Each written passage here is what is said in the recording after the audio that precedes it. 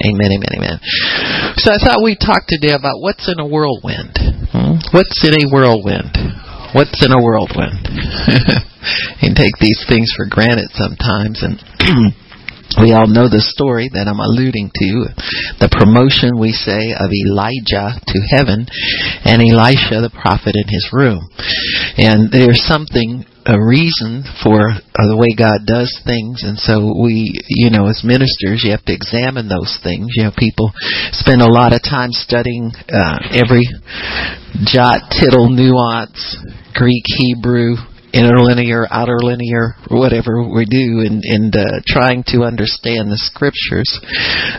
But I thought what we talk about was these activities surrounding changes in God's kingdom and changes in spiritual atmospheres and climate shifts. Everybody wants to use that word, and but there's a reason for why God does things the way He does things. God, number one, is holy, and His work is pure. And I think if we understand holiness in the sense that God is without blame, He's flawless. He does things after the counsel of His own will. He doesn't need anybody trying to tell Him how to do things and manipulating His mind and all this kind of stuff. And so what we get from God then, if you seek God for His will and you seek Him for His answers, you'll come out with what you receive will have that character and nature to it. It'll be flawless. It'll be without blame or reproach. It will work. It'll work over and over again. It'll be eternal. It'll have all the fingerprints of God on it. And that's what we want.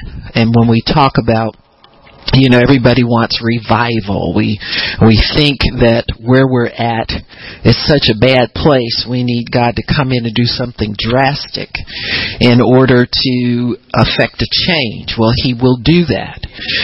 But His drasticness sometimes is never perceived by people who are not clued in.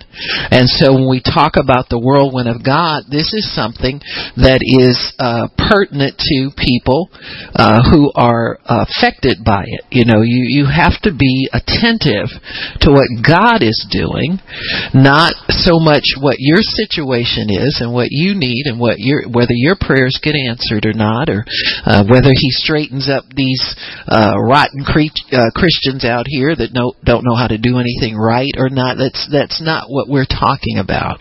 We're talking about the things that have to do with God's kingdom going forward, and the people that are called to work in that and called to be a part of that. All believers are part of God's kingdom. Whether you play your part or not is totally up to you. But I think it's good to know when God's moving. It's good to know what He's doing.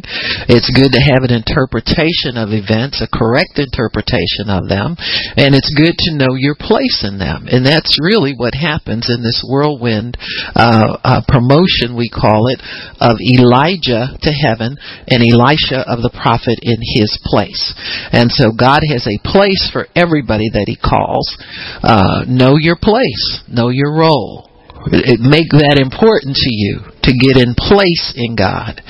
We have to get beyond the point of just wanting to have God for what we want Him for all the time.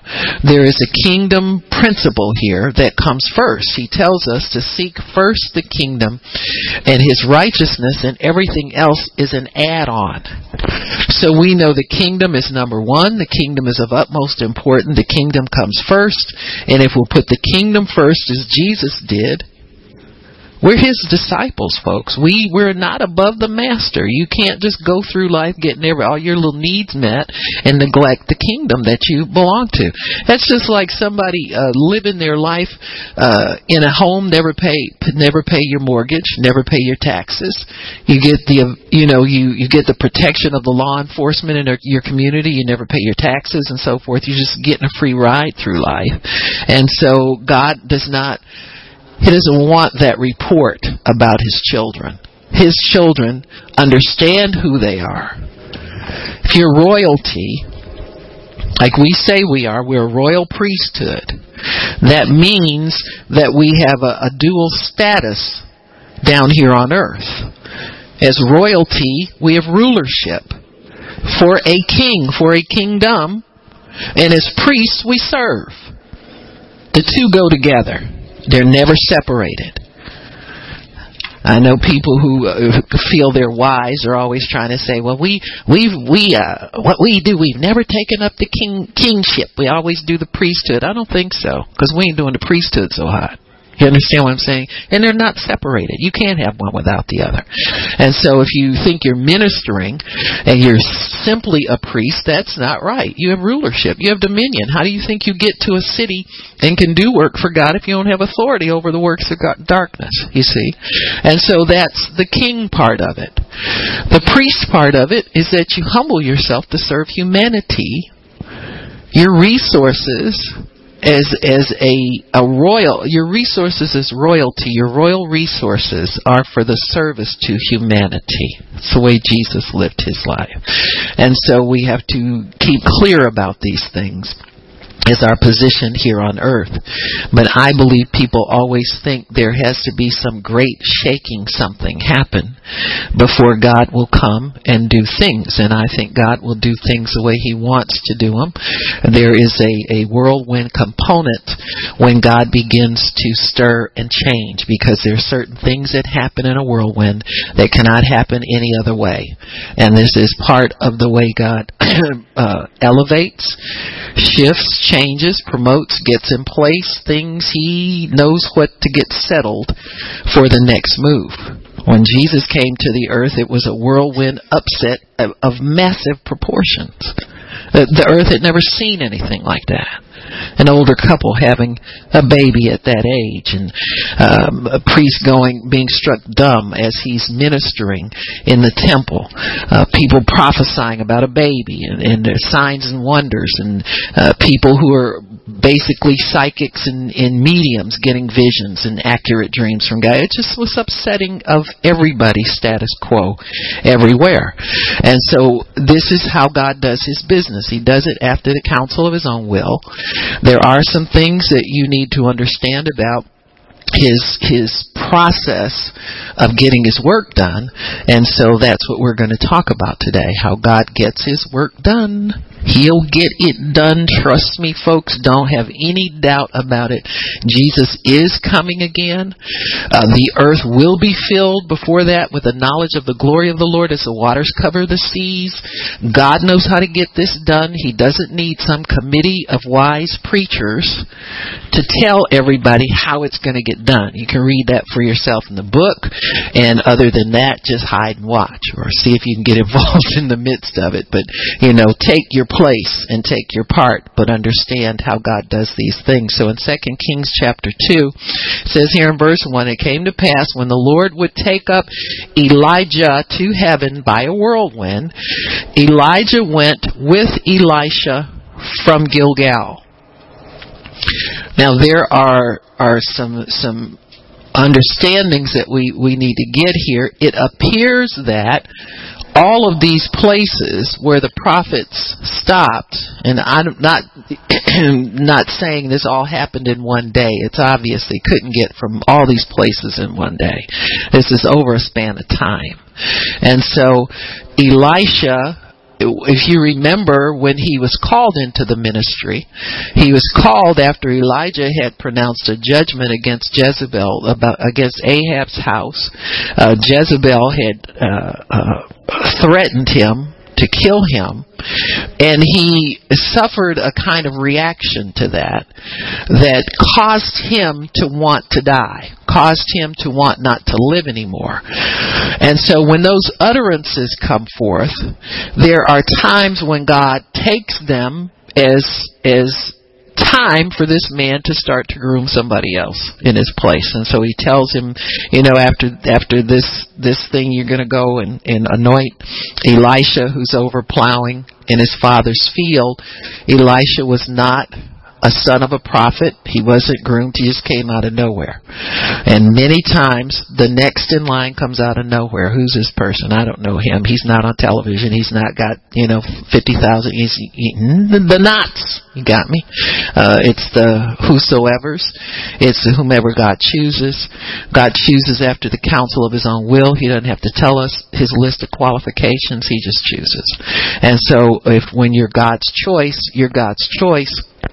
It's up to you then to do diligence and do obedience to God in everything so that you can complete what he called you to do. Everybody wants to have the reputation of being faithful. Everybody wants the reward at the end, but there's a high price to pay for it, and this is not cheap. And so I think if we can keep that in mind, the price has to do with your lifestyle. How do you live? What do you put first every day? Not just on Sundays, or not just when you have needs, but what do you put first every day? And so it goes like that.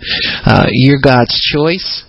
If you're in a ministry gift office, or if you're a believer, a lay person, you're still God's choice. God uses everybody he wants to use. We're talking here about a position of dire importance to the survival of the nation of Israel. And so these things, when they're pivotal like that, and when they are very, very important to make sure that person that's getting that's next in line, that's the next one to lead, make sure that person is properly prepared. God has to do things a certain way. So this is proper preparation for Elisha, so that he rises above the norm as far as the rest of the sons of the prophets are concerned.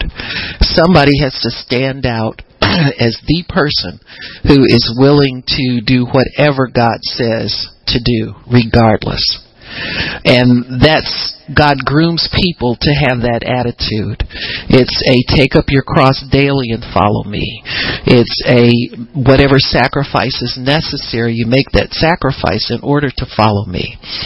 Whatever I tell you to do, you must do it, and you must do it immediately.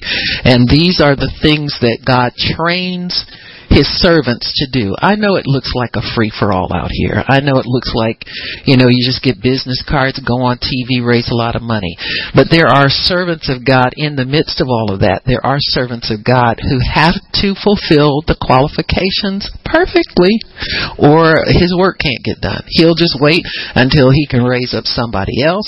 God's not in a hurry to do anything. We may be in a hurry to see revival, or see this or see that, but God's not in a hurry to do anything. He lives in heaven. Everything's wonderful up there. We live on earth. And so we are trying to cooperate with heaven so that the two can meet, and we can see the vision of God, the earth filled with the knowledge of the glory of God, like the waters cover the seas. People have freedom to choose God. Ministers aren't intimidated because somebody will sue them or take their license if they don't marry gay people. You understand what I'm saying? And so this is what is driving the kingdom, is to expose darkness, to put it in its place, to bring light and understanding to people, so that people have an opportunity to choose life, and they can go on and live for God and have that life that God ordained for them to have. And that comes because God knows how to make servants out of ordinary people. He knows how to equip ordinary people to do his will. He knows how to work in the heart of a person, to convert their heart from stony heart to a heart of flesh, so that his spirit can invade our hearts and cause us to be changed into a different person, not concerned about the everyday things anymore, but concerned about what is on God's mind right now, today, and what can I do about it. And so this is the whole purpose of the whirlwind, is to make sure that happens. So there's a lot of stuff God needs to make happen, and he knows how to make it happen. So it says here, how far did I get reading? Just one, or Okay. So he says Elijah went from Gilgal, and Elijah said to Elisha, "Stay here, I pray you, for the Lord has sent me to Bethel." So he's separating himself from this prophet. Elisha said to him, this is a vow. This is how people talk back in the day. He said, "As the Lord lives," he's swearing by God, or swearing before God, "and as your soul lives, I will not leave you." So they went down to Bethel. Now, what is happening here is God is testing the junior prophet for his hunger for God. Everybody has to have a hunger for God. That's the one thing God says will be filled. And he knows how to create hunger in us. Elisha probably understands from looking at this man of God and what he's had to do just to keep the nation of Israel alive. He's looked back at Elijah's track record. He served him. He's walked with him. He's been a part of that company of prophets and sons of the prophets and disciples of the prophet. He has watched these things over a period of time, and he's looking and he says, this ain't an easy job. Write that down, somebody. You know why? Because let me tell you what we have a tendency to do among Christians. We look at who's on television, who's got a suit, we look at all what we think is ministry. We look at trappings. We look at backgrounds. We don't look at backgrounds. We look at what's in the forefront and what's visible. And when you understand from being up close the privilege of working closely with somebody who's anointed, and you understand that there is a lifestyle that accompanies this, and then there's a work out here to do that ain't easy, that's when you start to get a clear picture of God's kingdom. You get to understand that we're a kingdom under assault by darkness. We're a kingdom under attack by darkness. And we need people who can meet the challenge. People who can stay with God, live for God, know God, read God, breathe God, eat God, sleep God.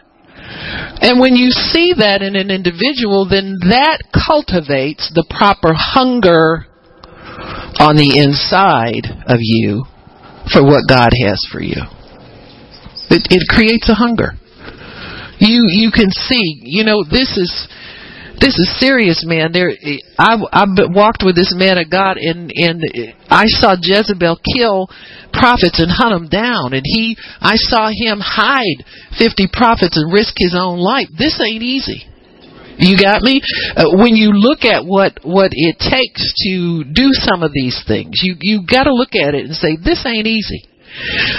Oral Roberts, for his lifetime, if you don't learn anything about his life, it ain't easy. All he said was God is a good God. He was hunted, he was persecuted, he was lied on, his family's, ostracized, all these things. He had a son to commit suicide, and all this stuff. It ain't easy when you're called by God to effect a change in the earth for his kingdom.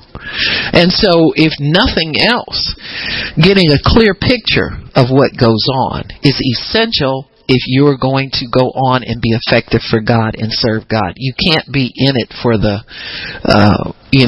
for the Facebook hits, telling on myself. I had nothing else. You got me? Y'all feeling me now. You can't be in it.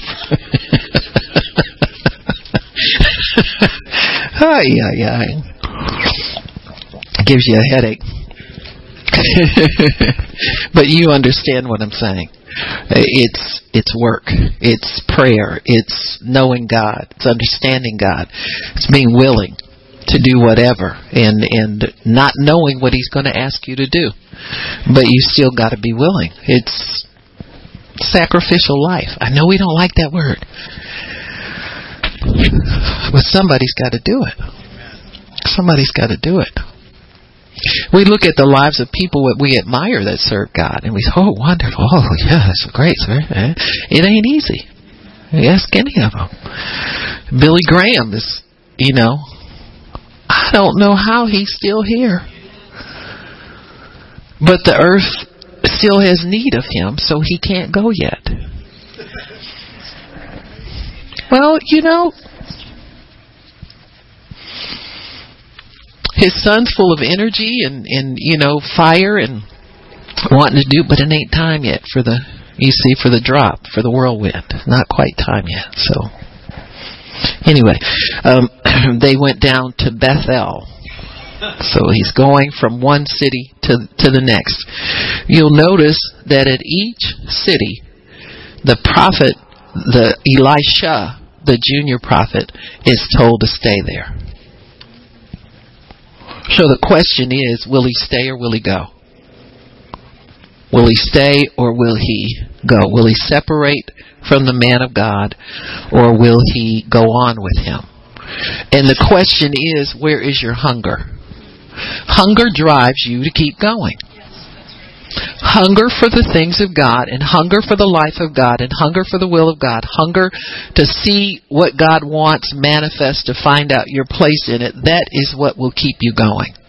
When the hunger dies, there's no driving force anymore. And you'll see many opportunities here for this young man to let the hunger die. There are many opportunities. In fact, part of this promotion and part of this instance shows you the warfare against your hunger for God. It's big. It's big. Things that used to feed you that don't feed you anymore will war against your real hunger.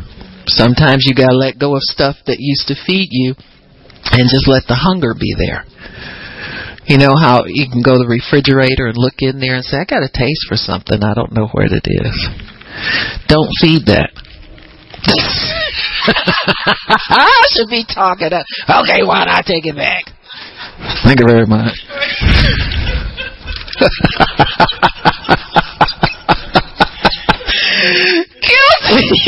Guilty. Right. As I was going to say, that's how we gain weight.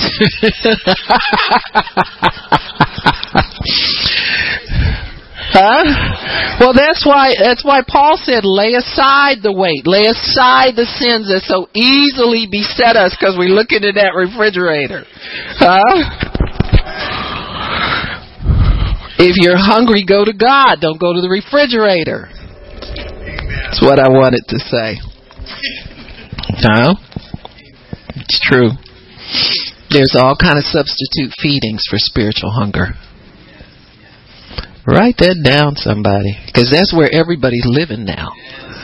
We're living in the realm of substitute feedings. Because we can't wait for God to send the ravens. We can't wait for the next assignment. We can't wait. So we gotta feed ourselves on something because we're scared we're gonna starve to death. Spiritual hunger is meant to be overwhelming to us. It's meant to be hard to fill. It's meant to be difficult to sustain us. It's meant to be that way. Because then we've got to wait on God to fill that hunger. We can't fill it with a substitute something. Because we'll just keep gorging ourselves. And then we don't want to admit that that's not really what we need, so we keep doing it all the more.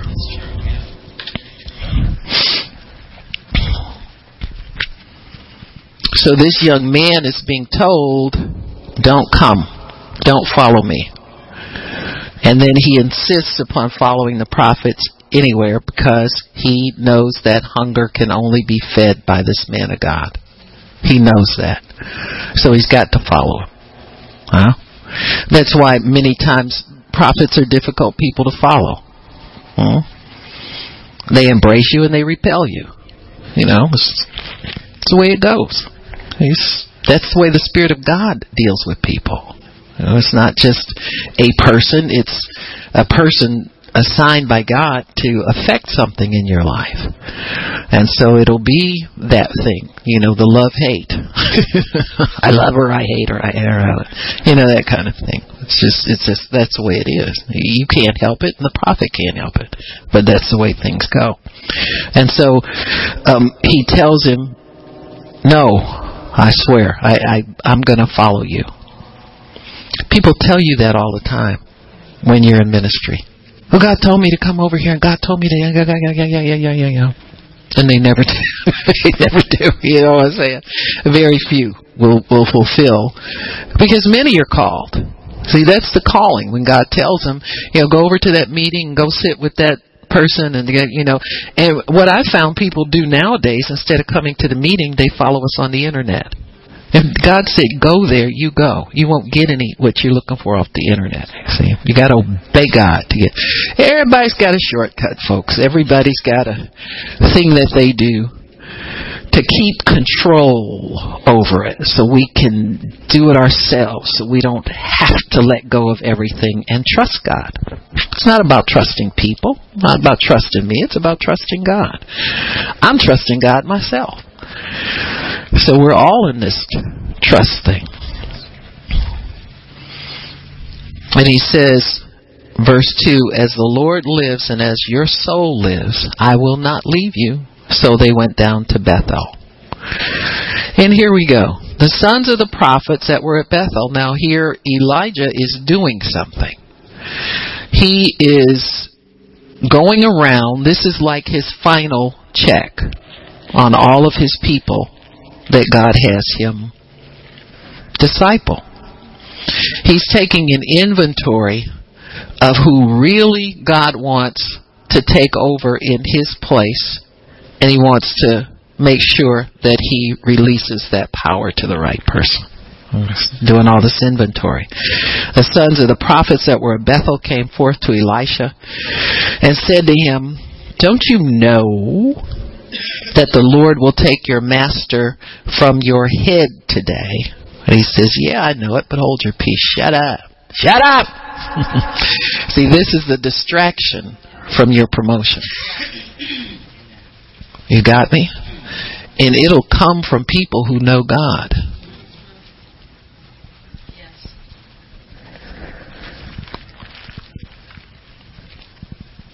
This is for fine discernment, folks. This isn't just, I'm in the crowd and I know I'm going to get something.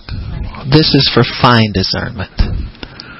And you got to be able to know that when somebody comes to you and they give you information, is that coming from the Spirit of God, or is that the human spirit that has knowledge? Right? So these are human spirits that have knowledge. They know how to pick up the word of the Lord. They know how to get together and get in the Spirit and bringeth me a minstrel or whatever floats your boat. You know what I'm saying? They know how to get the word of the Lord. But they don't know how to internalize it. See, there's some people who are around for the game of it, for the visual of it, for the I was in the crowd and I went to so-and-so's conference and did you go to, so-and-so, or name droppers, and the people on the outside. And so these are outside people trying to perpetrate as insiders, pretenders, people who have knowledge, but they're not running with God. They're not intimate with God. They're not close to God. They don't have His heart and His mind in the thing. They just have the information. And so there are lots of ways to get information. You can pick up prophecies off the internet. You can go on somebody's website and hear what, and people try to put it together to make it sound like it's pertinent. You don't know who God intended that word for. You don't know if you understand what I'm saying? There's too much, there's so much information out there, so many ways to perpetrate like you know God and like you have relationship with God. Some things are just Bible and they're just true. That doesn't mean that it's a word for now, for you, that's going to feed that hunger. And you know whether it feeds hunger or not because you gobble that up and you run on and you find something else. You understand what I'm saying? Always itching ears, ever learning, never coming to knowledge. And so the sons of the prophets were at Bethel and told them, don't you know your master is going to be taken away? In other words, when they say taken away from your head, they're really mocking him. You know, hey, you know, that's the one who can't get away from him. He's always hanging around him. He's Elijah's flunky. You know, can't get it. You act like you can't do anything unless she tells you to do it.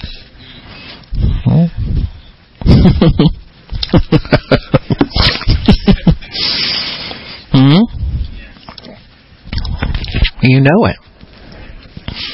And many people who need to hang on internalize those words. And then they begin to resent authority and resent the man or woman of God that God's placed over them. And they got too much power. I can do this. I can get out on my own. You got me? That's what this is, folks. That's a warfare against your promotion.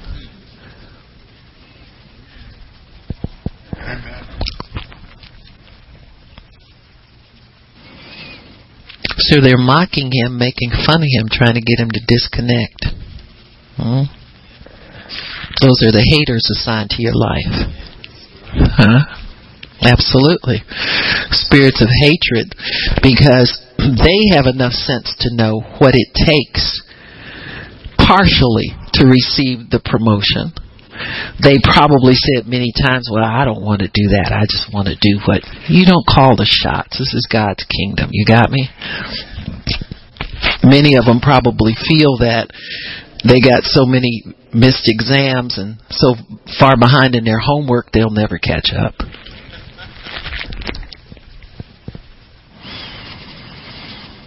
God's not a homework. He's not an assignment. He's God. And if you're a son of a prophet and you have that mentality of putting in time until he dies and then I can step up there, you got me? You're going to miss it. You're going to miss it. Because there's relationship that brings the anointing. It's always brought through relationship. People will come around prophets and, want what they have, but they don't want to pray about what kind of relationship. What do I do? How do I connect? Is this the person I connect to? If not, how do I connect? Etc. Everybody wants to join themselves to you on their own terms. I'm going to say it again. Everybody wants to join themselves to you on their own terms, not on God's terms. And if you're going to receive something from God, it all has to be on God's terms. All of it. Or it will never be effective for you. So if you're under authority and you still have hunger, you need to check out the way you connect. It's like if we tried to light this tree and we know all the bulbs work and it still doesn't come on, we got to check the connection. Because it works when it's connected properly. Everything works when the connection is proper. When the connection is not proper, it will not work.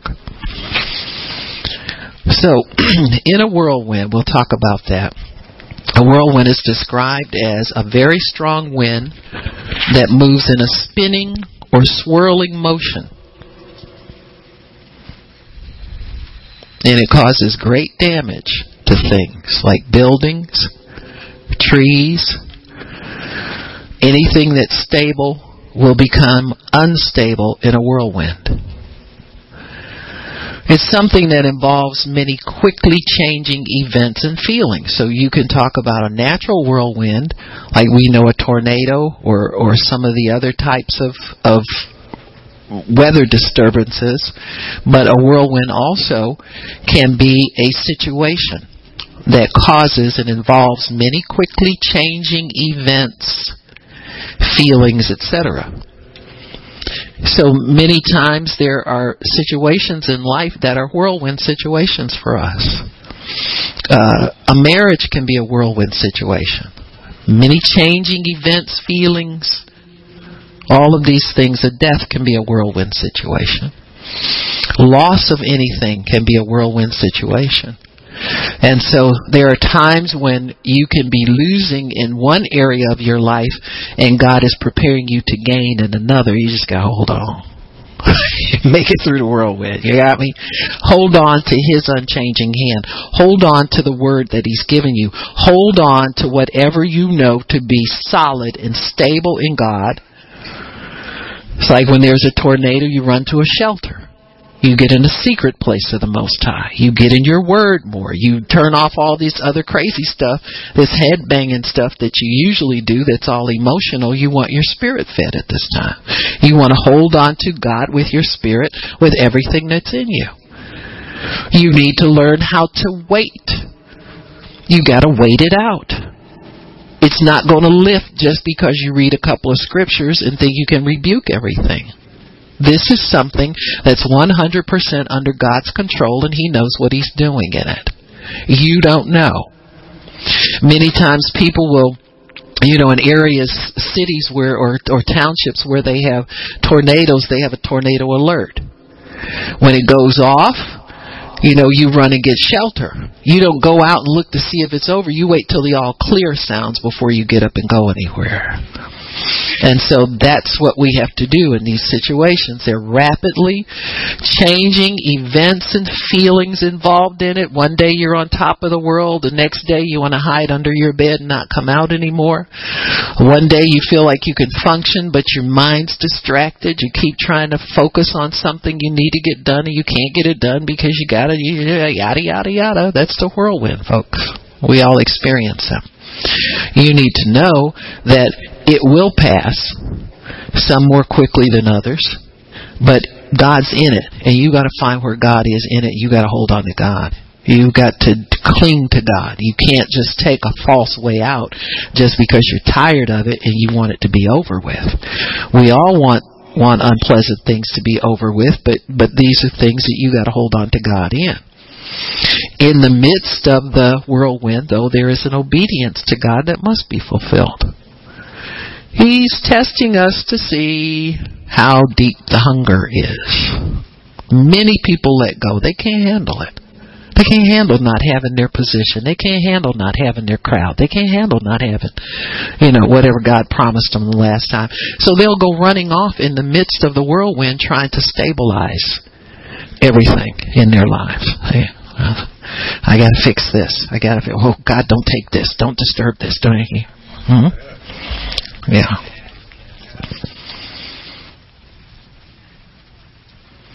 These things test our trust of God. He's sovereign. He was here before we got here, folks. The world doesn't revolve around us and our needs and what we think we want and so forth, and our discomfort, and we can't wait any longer. We waited long enough. All that. It doesn't matter about any of that with God.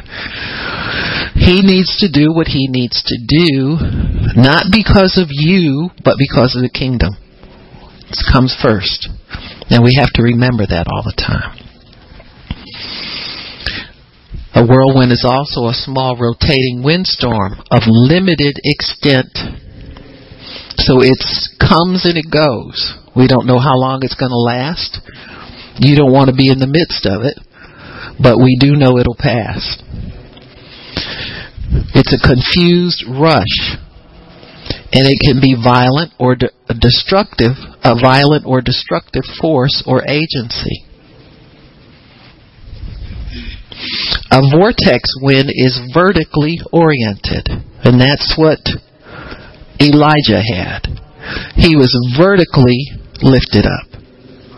He wasn't thrown to the ground. He wasn't harmed. He was in the middle of the vortex and just went up vertically. Everything else, though, that was beneath him was either suffering in it, or if he was lifted up and the only thing left was a disturbance in the atmosphere, everything was taken care of. So God takes care of everything in these types of situations. There are instabilities and turbulence created by the whirlwind of God. There's hot and there's cold. There's ebb and there's flow. There's peace, and then there's disturbance again. So these things can go back and forth. And if you're like me, you want your peace. You don't want it to keep... But it'll rush out and it'll come back in towards you again. And you've got to stay stable in God. You got to go, God, know that God, I'm not going under, God. I am not going under. I'm going to hold on when these things are over. People who are being delivered from oppression or from sickness or something like that. That's a whirlwind occurrence in their life. They'll hold on to God. They'll come out intact, peaceful. Nothing missing, nothing broken. But because of anxiety and wanting to take care of ourselves, we'll let go of God and go try and get our own. Go to Mexico and get some herbs or something. You understand what I'm saying? This stuff happens to people. God wants to take you into the healing and into wholeness in your life. And yet you don't trust Him to do that. You've asked Him, trust Him to do it. Hold on to Him and He will get you there. But you can't get yourself there. If you could do it, you'd be there already. You wouldn't be in the position you're in. These things are sovereign works of God to get us to know who He is, get us to know that life isn't all we think it is, get us to understand His ways, and get us positioned where He wants us to be positioned in His kingdom. So it does all of these things. These whirlwinds occur all over the world, and they occur in any season. So there's not a season for tornadoes in God's kingdom. It can happen anytime. You got me? I know we think these prophetic people that want to tell you what season it is all the time. Honey, it can be any season in my life. I don't care. It's a season of blessing. It's a season of whatever God has for me. A season. So these things occur all over the world and in any season. Major tornadoes or water spouts or land spouts. There are 3 different categories of them. It appears that what took Elijah up was a land spout, so that it came from heaven, came down to earth to do a work, did that work, and everything remained as God wanted it to be after it was over. So this was something that God used to accomplish His will. God uses forces of nature. He uses upsetting events so that He can be in control. If you could hold on to a tornado, then you can control God. That's what He wants people to see. If you can control the atmosphere, you can control God.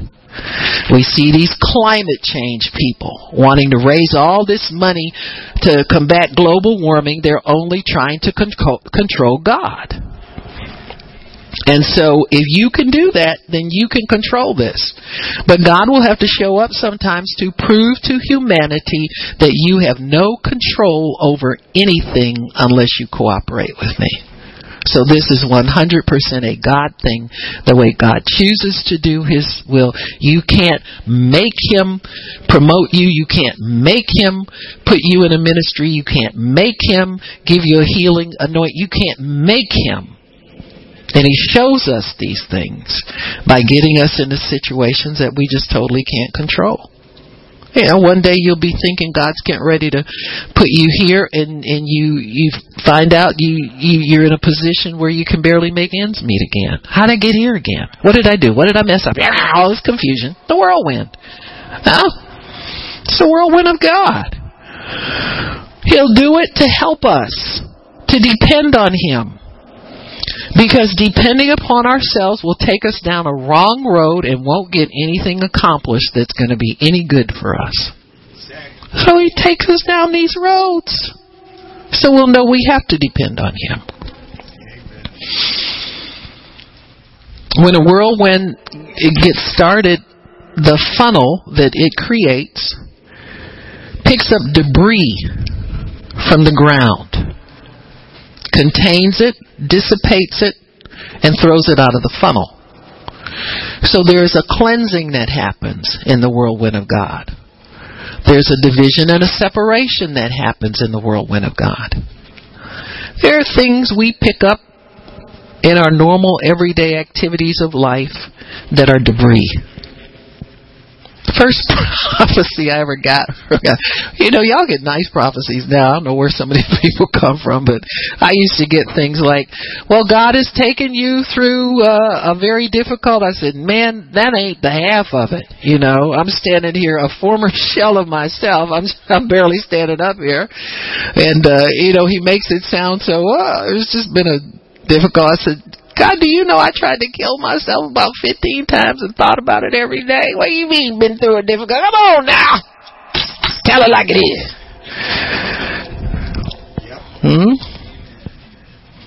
He let me know. He said there were things in your life that I could not use.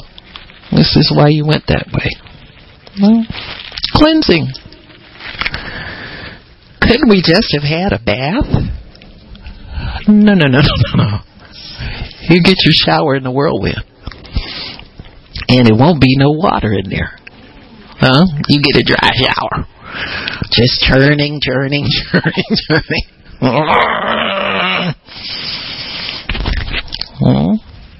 It's true.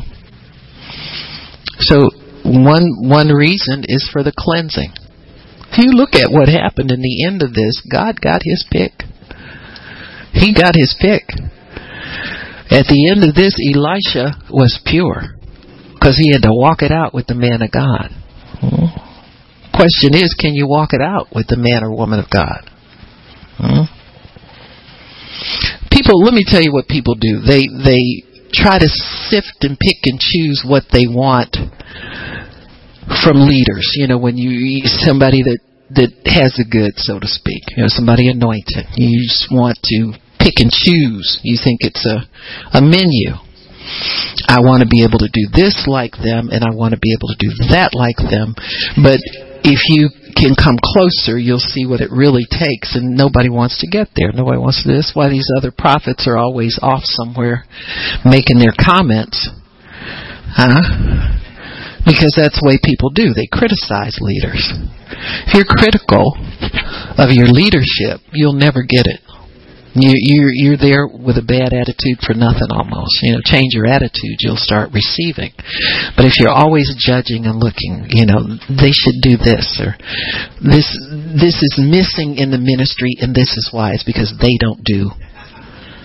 You understand what? But judgment. Well, you can't judge the anointed of God. You'll never get what they got. It's all for vain. It's all for naught. If you can't let that go and trust God and check your love walk. If you're critical, your love isn't right. You're there but not there.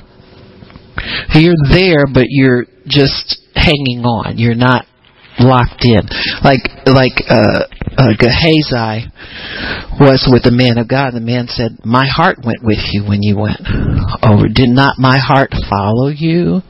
My heart, you need to know that their heart follows you, and you got to put your heart in it so that you can follow them wholeheartedly. And Gehazi wouldn't have had leprosy had he not done that. So it can't be that you're just there. You got to be there with your heart locked into that person. You understand me? You got to love them. You got to be devoted. And that's what it takes to get the goods. You get all the goods, but it can't be a fake thing. It can't be pretending. You got to be real. Well, this is for real. And so anyway, there's debris that comes up. Anything that's not pure and that God can't use, you're going to get a promotion, you're going to get this, get that, got to get purified. Yeah, even you. You got me? We think that's the last thing God's after, but He's after that too. God, I don't know. Is anything left, man? You stripped me. Didn't I get plucked clean the last time we came up to this mountain? The eagle makes it up there and pulls out all the old feathers. I thought I was plucked clean. No, we got one more. We left from the last batch. Just trust and trust Him. We look at Job and we don't even think promotion when we see that, but that's exactly what happened to him. A whirlwind of sickness and devastation, everything hit his house. He could have died a loser, but he decided to hold on to God. So who were the distractions that came? It was the people that came and ministered to him on his sick bed. Your dear friends. Come and minister to you on your bed of affliction. Things that aren't going to help. So the funnel picks up debris from the ground. It contains, dissipates and throws it out of the funnel. This whirlwind will dissipate when it meets an obstruction. This whirlwind of God was never obstructed against. But buildings and things of that nature are sacrifices to the natural tornado. And because it hits those things, then it can dissipate. But if it never hits anything solid, it won't dissipate. It'll just keep going. And so we thank God for people who are underneath the house, in the safety zone, but that house is going to be sacrificed in the working of this tornado. It dissipates when it meets an obstruction. Thunderstorms are usually within the whirlwind. So God speaks in that voice. Amen. The Bible says His voice thunders from His throne. So God will speak through these whirlwinds. He'll talk to you. In the midst of your most difficult, when your mind is racing 100 miles an hour and you're trying to steady yourself, God will just show up and start talking. God, I thought you only talked to me when I was at peace. I'm the sovereign God. And you know it's Him.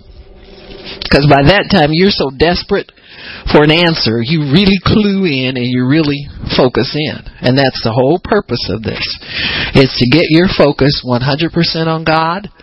Get your focus off of God in an add to, or God when it's convenient, or God a little bit and me a lot. It's to get your focus 100% on God. So, what are the characteristics? What's the purpose for the whirlwind? What do we know about it?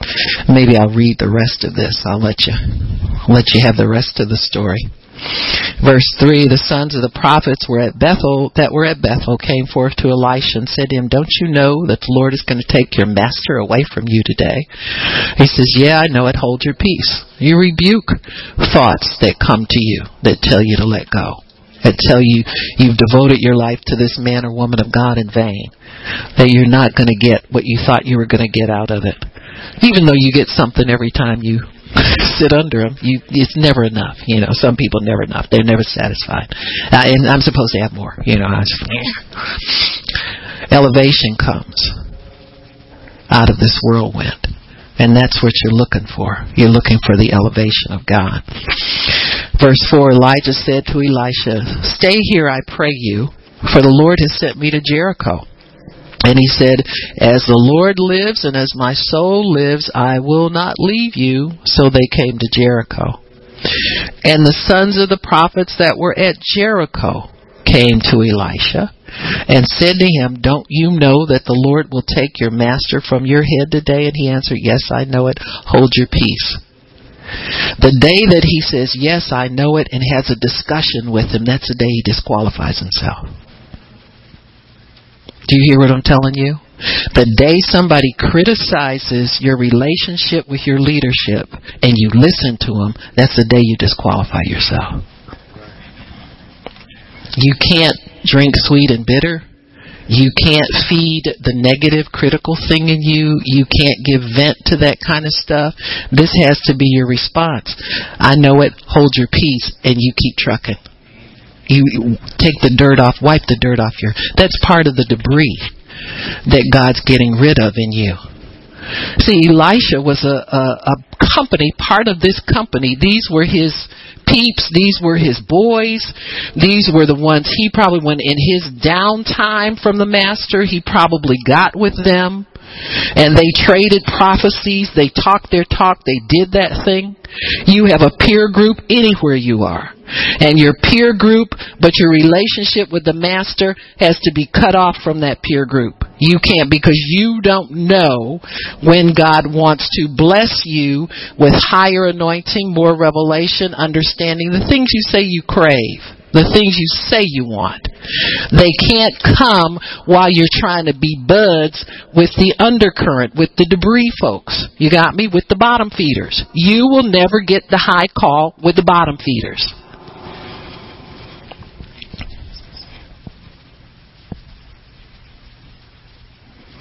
Verse 6, Elijah said to him, tarry, I pray here, for the Lord has sent me to Jordan. He says, as the Lord lives and as your soul lives, I will not leave you. And the two of them went on. And 50 men of the sons of the prophets went and stood to view afar off. Now they're getting curious. Huh?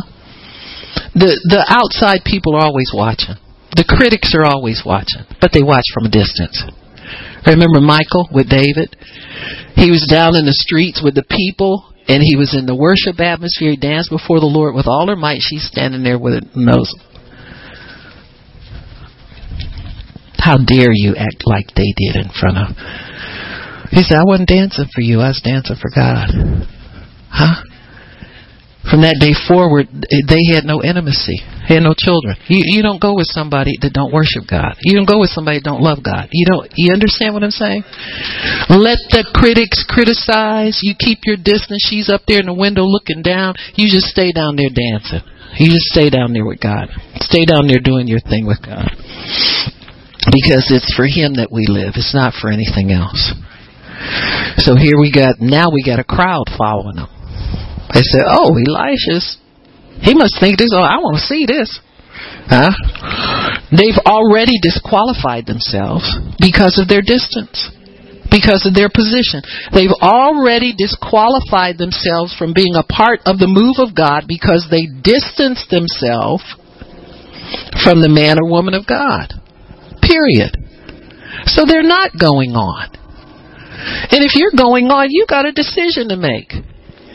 Huh? You can't follow both. You can't be a yes man for the backsliders and the critics and think you know more than the man or woman of God. You're going to keep friends with them because they need you. You got me? Elisha had to decide he was going to disconnect from that mob. Huh? Just disconnect. I'm going on with God. I don't care what. I know they don't have it. I know He has it. So I'm going with the one that I know has the goods. You got me? Period. You can't straddle, folks. Don't fool yourself. God knows and He sees everything. The reason you're in the whirlwind is so you disconnect. I'm going to say it again. The reason you're in it is so you disconnect. The debris is going to be left on the ground. Are you going to go up? If only one's going up, you let the man of God go up to his reward, but you better be there to see it when he's there, because something might fall on you that you've been longing for and that you've been needing. I don't care if you're a fivefold or if you're a lay person. That person has something to impart to you, and you better stay with it so you don't miss it. But you can't be two places at one time. You can't be on the ground in the debris, and you got to be looking up to see what's going on. Then you got to be in the right position. And so he says,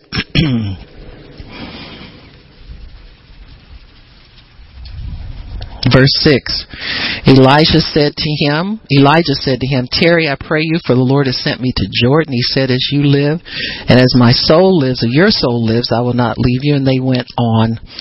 50 men of the sons of the prophets, they're watching now. Elijah took his mantle and wrapped it together and hit the waters, and they divided.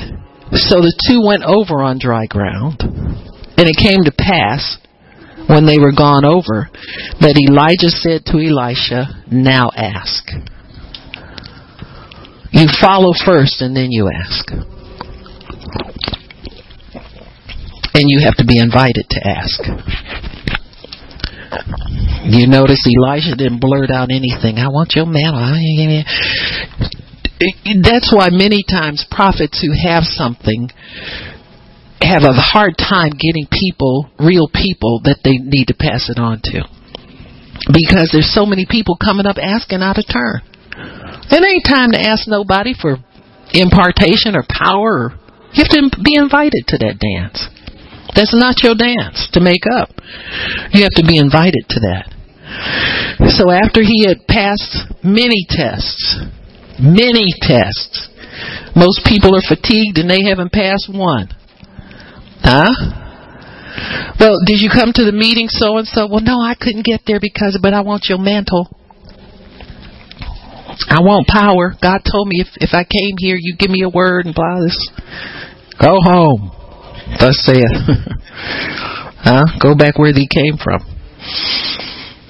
Elijah took his mantle, wrapped it together, hit the waters, they parted. And then he said, ask what do you want me to do for you before I'm taken away from you? And Elisha said, I pray thee, let a double portion of your spirit be upon me. And he said, you've asked a hard thing, but it's the right thing. The hard thing to ask is always the right thing to ask. Got me? It's a hard thing, but it's the right thing. Why is it a hard thing? Because you got to stay focused to get it. You might miss it. It might be the one time the devil convinces you don't feel good and you can't go to church, and you'll miss it. You understand me? So it's a hard thing. Because you have to follow, you have to make this the important thing in your world, in your existence. It can't be a secondary thing to you. It's got the power of God has got to be everything to you. And he says, nevertheless, if you see me when I'm taken from you, it'll be so. But if not, won't happen. Man, you mean I followed you all these years and the payoff comes right? Oh, yeah. The payoff comes right at the end. God doesn't need two in one spot. I'm going to say it again. The payoff comes right at the end because God doesn't need two in one spot. He's not in competition with himself.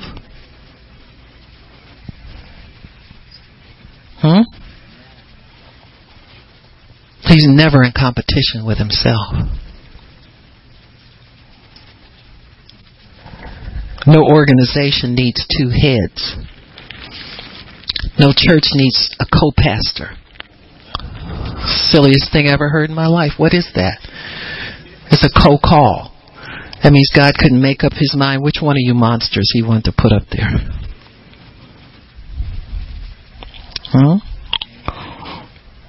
He said, yeah, if you see me when I go, you'll get it. But if you don't, you won't. You're asking a hard thing. That's a hard thing. It's enough, the Bible says, for the disciple to be equal to his master. This man wants to exceed him. That's why it's a hard thing. But Elisha knows something most people don't know. He's going to need it. It's not just a double portion for window dressing. It's not just a double portion to say, look at what I got. And that mantle wasn't a fashion statement, folks. It was just an old coat, weather beaten, wind beaten, everything. But it was everything. Because it represented what he had worked for all of his life. It represented years of serving with a whole heart, not half-heartedly. Throwing the scraps of your life to the church. Wholeheartedly. Putting your best out there. Everything. Wholeheartedly. And he says, verse 11, it came to pass as they stood, as they still went on and talked. So he's just chatting with him.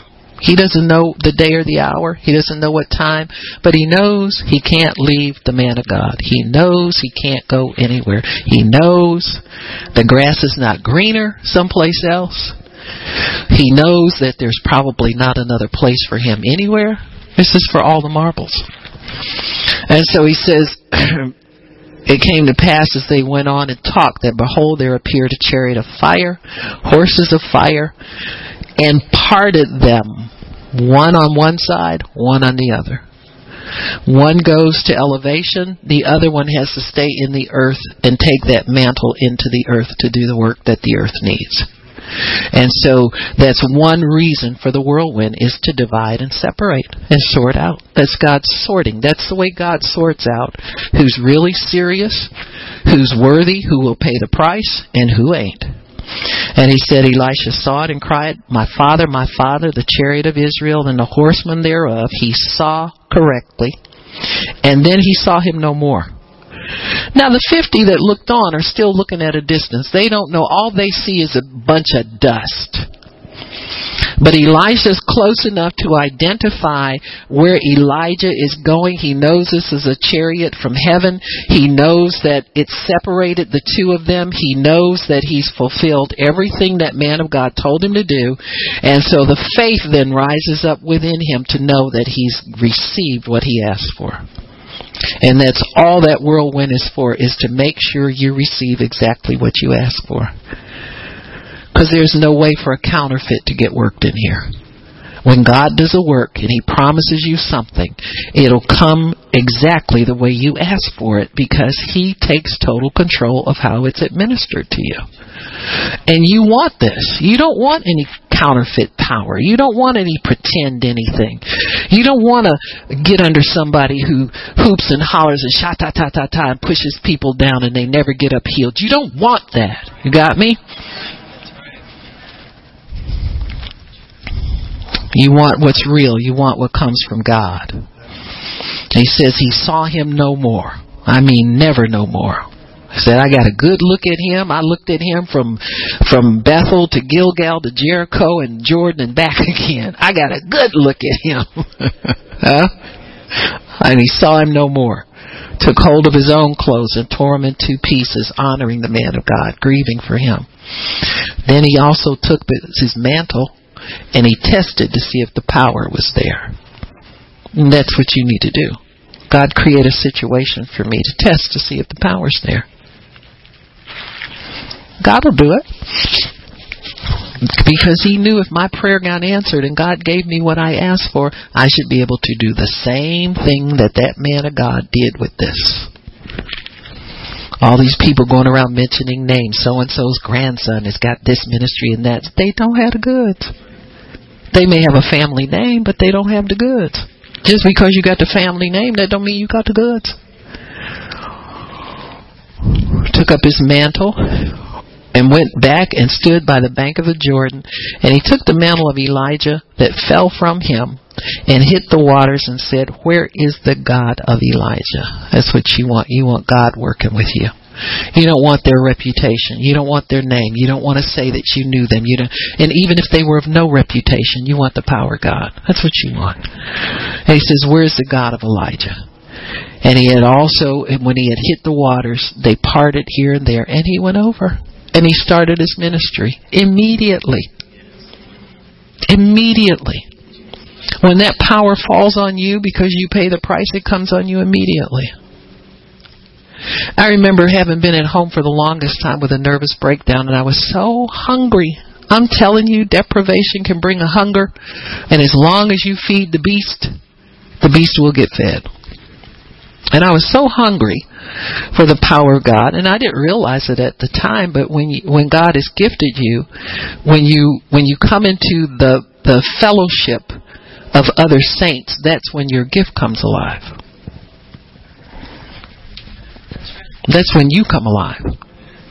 That's when you get the grave clothes unwrapped off of you through fellowship with the saints, sitting under the ministry of the ministry gift. All of that matures you, grows you, grooms you, and you blossom.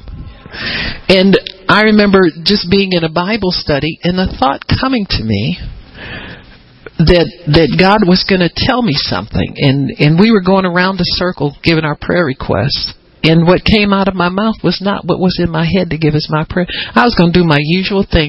Please, can y'all make sure God saved my husband? Get him a job.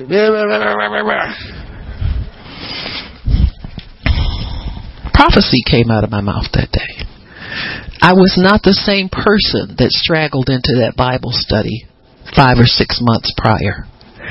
But in that period of time, God had fed that beast in me that craved living water.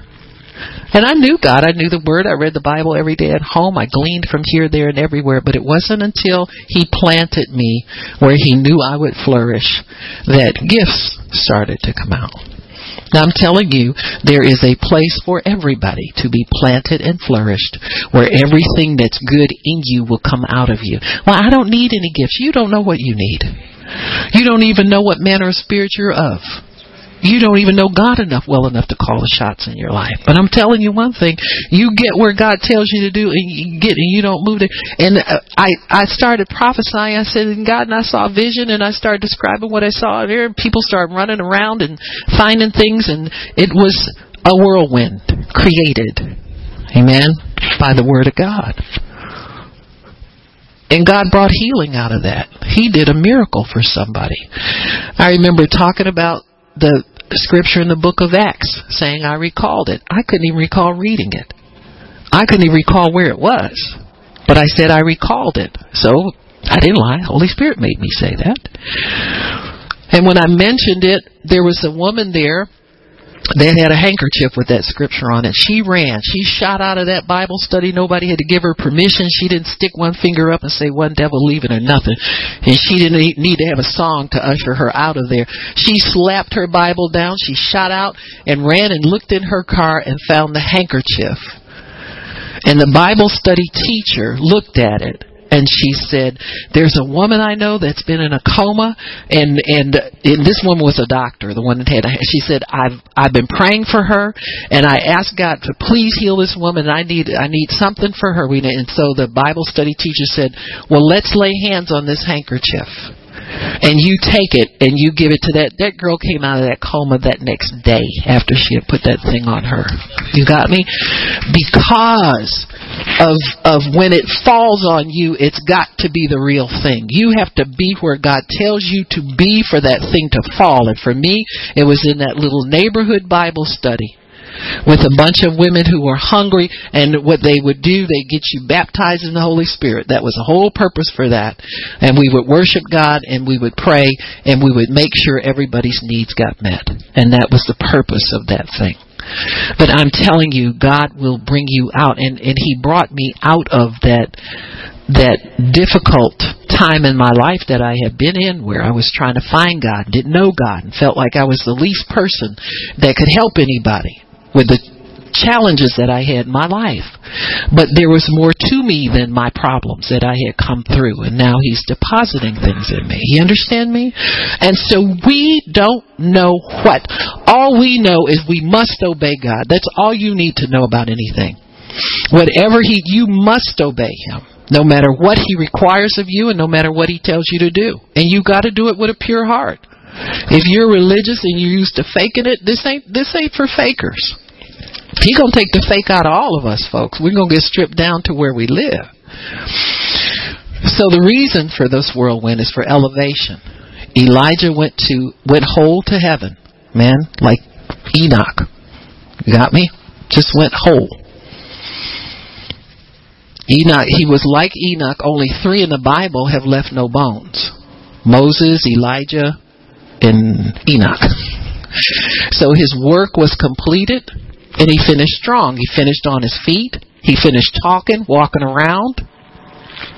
Pays to work with God. Telling you, this whirlwind will cause division. It divides calls, gifts, anointing. It allows the earth call to remain and be stronger. There are 14 recorded miracles in the Bible from Elisha, 7 from Elijah. Elisha did from the small to the big, as far as he was what we call a pastor prophet. Took care of when you look at his interaction with the sons of the prophets, he took care of all of their needs. He just, whatever they needed, he'd full blast for them. He saw they needed caring for. You got me?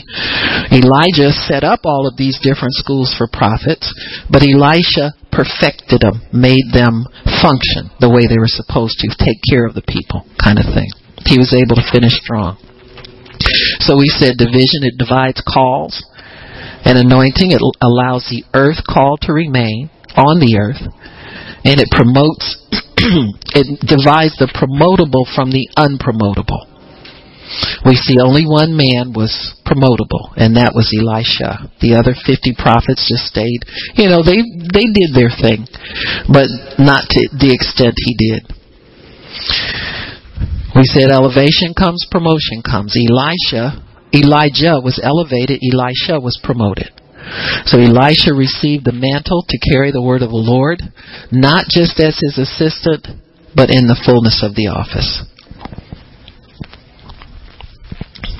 Never begrudge yourself being an assistant.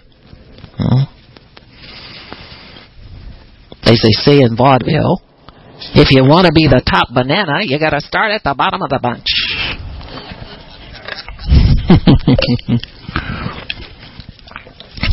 The reason for the whirlwind is for cleansing. It always stirs up dust, debris, things that God can't use. Don't be mad at what you have that you don't like about yourself. It endears you to God. When you're weak, He's strong. He says, finally, somebody I can use. Somebody who ain't perfect, So the dust and debris are stirred up and removed. Unclean things that won't take us forward are revealed. So it's a self-examination time. At every stop, Elisha had to examine his heart. Do I really want this? Is it really worth it? Give me a new pair of sandals, God. I'm going forward. Well,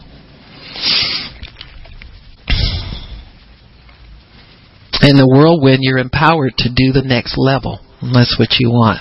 Elisha came into a greater dimension of power. He was empowered to do the job at the next level. He took Israel into their next phase of history. The turmoil will oftentimes elicit a vow from the one being promoted. We saw that in verse 6. That vow must be made.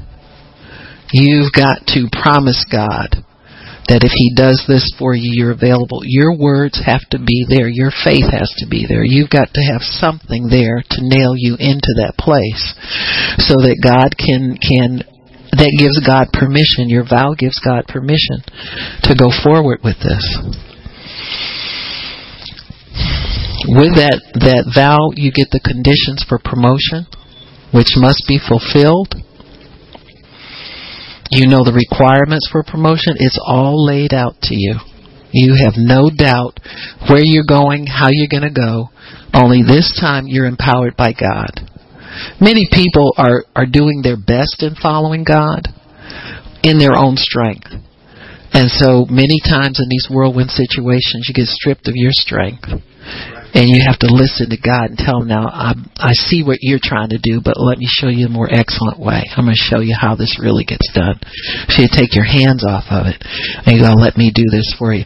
It takes discipline to stay focused on God until this gets done. That's what this was about too. The focus of the one receiving the empowerment. Can you stay focused on what God tells you to stay focused on? And don't look at the flaws of the man or woman of God. Don't look at how slow they walk or their weakness or any of that stuff and problems, and stay focused on what God wants you to stay focused on.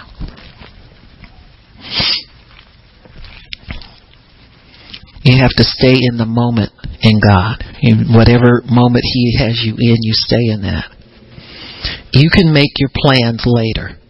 When I get my this and this ain't the time for that. You don't make plans for the next. You don't know if you're going to make it through or not. And you don't know when you're going to make it through. So you have to stay focused, stay in the moment, stay focused on what God wants you to stay focused on until He releases you from it. When He does it, it'll be done. So God does all of these things because He wants to make sure that what we have is right. It'll be pure. It'll remain in the earth. It'll do what He wants it to do, and He will be in control. So that's the whirlwind. Amen. Father, we thank You for allowing us the opportunity to hear your word and to know your word, to know what you are doing, God. To know what you're doing in the earth, know what you're doing in our lives, know what you're doing, period. How does it concern us? What is it that concerns us? Father, I ask you to help us to expand our vision of who we are, our purpose here, and what we are doing here. And I thank you and I bless you and I praise you for it in Jesus' name. Amen and praise God. If anybody needs prayer, come on up and I'll pray for you.